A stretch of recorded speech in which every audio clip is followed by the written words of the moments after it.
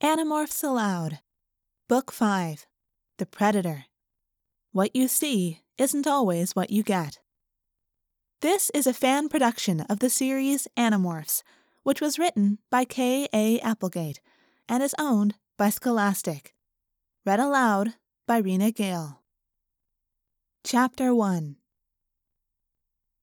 My name is Marco. I can't tell you my last name or where I live. Believe me, I wish I could. I would like nothing more than to be able to tell you my name is Marco Jones or Williams or Vasquez or Brown or Anderson or McCain. Marco McCain. Has kind of a nice sound, doesn't it? But McCain's not my last name. I'm not even going to swear to you that Marco is my first name. See, I'm hoping to live a while longer. I'm not going to make it any easier for the Yeerks to find me. I live in a paranoid world. But just because I'm paranoid doesn't mean I don't have enemies. I have real enemies. Enemies that would freeze your blood if you only knew. So, see, I'd like to tell you my name and address and phone number too, because if I could do that, it would mean I no longer had enemies. It would mean my life was normal again. It would mean I could go back to minding my own business. I believe in minding my own business. Which is why what happened on my way home from the 7-Eleven was so dumb. I was walking down the street with some low-fat milk, a loaf of bread, and a bag of peanut M&Ms. Since my mom died, I've gotten stuck with a lot of the shopping and stuff for my dad and me. This 7-Eleven isn't in the greatest neighborhood, so I was walking kind of fast, minding my own business, trying not to think about the fact that it was after 10 at night. Then I heard it. "Just don't hurt me. Just don't hurt me." It was a man's voice, an old man from the sound of it. It was coming from a dark alley. I hesitated. I stopped. I pressed myself back against the cold brick wall of the building and listened. "Just give me the money, old man. Don't make me hurt you," a second voice said. A younger voice. A tough voice. "I gave you all of it," the old man cried. Then the punk said something I can't repeat. Basically, he was getting ready to pound the old man. I heard other voices. 3 punks total. It didn't look good for the old man. This is totally not your problem, Marco, I told myself. Stay out of it. Don't be an idiot. 3 punks. Each of them probably twice as big as I was. I'm not exactly Arnold Schwarzenegger. I'm not even average height for my age, though I make up for it by being incredibly cute. And charming. And witty. And modest. But I was pretty sure the 3 big gang members in that alley were not going to be very impressed by my cuteness. Fortunately, I have other abilities. It had been a while since I had done this particular morph, but as I concentrated, I could feel it coming back. I slipped into the opening of the alley and hid in the shadow of a very smelly dumpster. The first thing that happened was the fur. It sprouted quickly from my arms and legs and all down my body. Thick, rough, ragged black fur. It grew long on my arms and back and head. It was shorter everywhere else. My jaw bulged forward. I could hear the bones in my jaw grind as they stretched, and the non-human DNA changed my body. Morphing doesn't hurt. It creeps you out sometimes, but it doesn't hurt. And as morphs go, this one wasn't bad. I mean, I still got to keep all my usual arms and legs and stuff. Not like when I morphed into an osprey. Or a dolphin. I mean, when I was a dolphin, I was breathing through a hole in the back of my neck. With this morph, I had arms, as usual. Only, they were a lot bigger. A lot bigger. My legs bent forward. My shoulders grew so massive, it was like having a couple of pigs sitting on my back. I also had an enormous round belly and a leathery chest.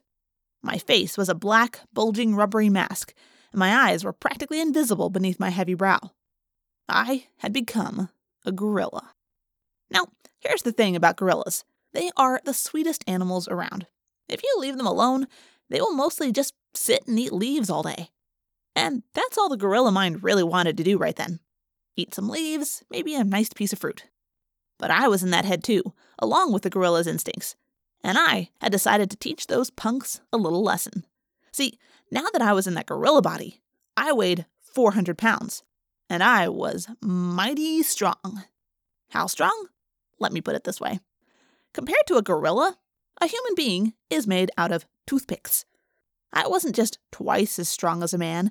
I was maybe 4, 5, 6 times stronger. Further down the alley, the punks had lost patience with the old man. "Let's just kick his butt," one of the geniuses said. That's when I decided to say hello. To get their attention, I picked up the dumpster and threw it against the far side of the alley. Yes, a full-sized dumpster. Crash! Boom! What was that? Look, what is that thing? Whoa, that's some kind of a monkey. Monkey, I thought. Excuse me? Monkey? I'll show you monkey. Before they could decide what to do, I charged. If the punks had had any sense, they would have run.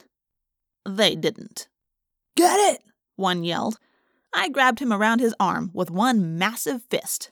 I lifted him straight off the ground and threw him over my shoulder. Ah! Boom! He landed on the ground behind me. The other 2 rushed at me, one on the left, one on the right. I saw a knife glittering. The knife slashed my arm. It almost hurt.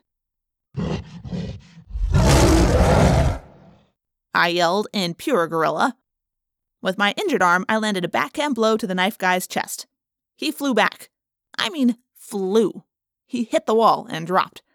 I just grabbed the third guy by the shirt collar and threw him into the dumpster. "Don't kill me!" he cried as he sailed through the air. I had no intention of killing anyone. I hoisted the knife guy into the dumpster with his friend. He wasn't breathing real well, but I figured he'd survive. Ha, I thought. Who needs Spider-Man when Marco is on the case?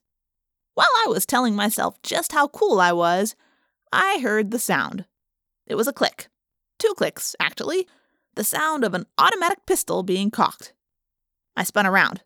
It was the first guy, the one I'd thrown over my shoulder. He was up on his feet, gun pointed. I was big. I was powerful. But a gun was a whole different story. And loud. Man, are those things loud. "Ha! Come and get some, monkey man!" I barreled behind the dumpster. I leaned my massive shoulders into it and sent it rolling and spinning and sliding at the guy with the gun. Ah! Blam!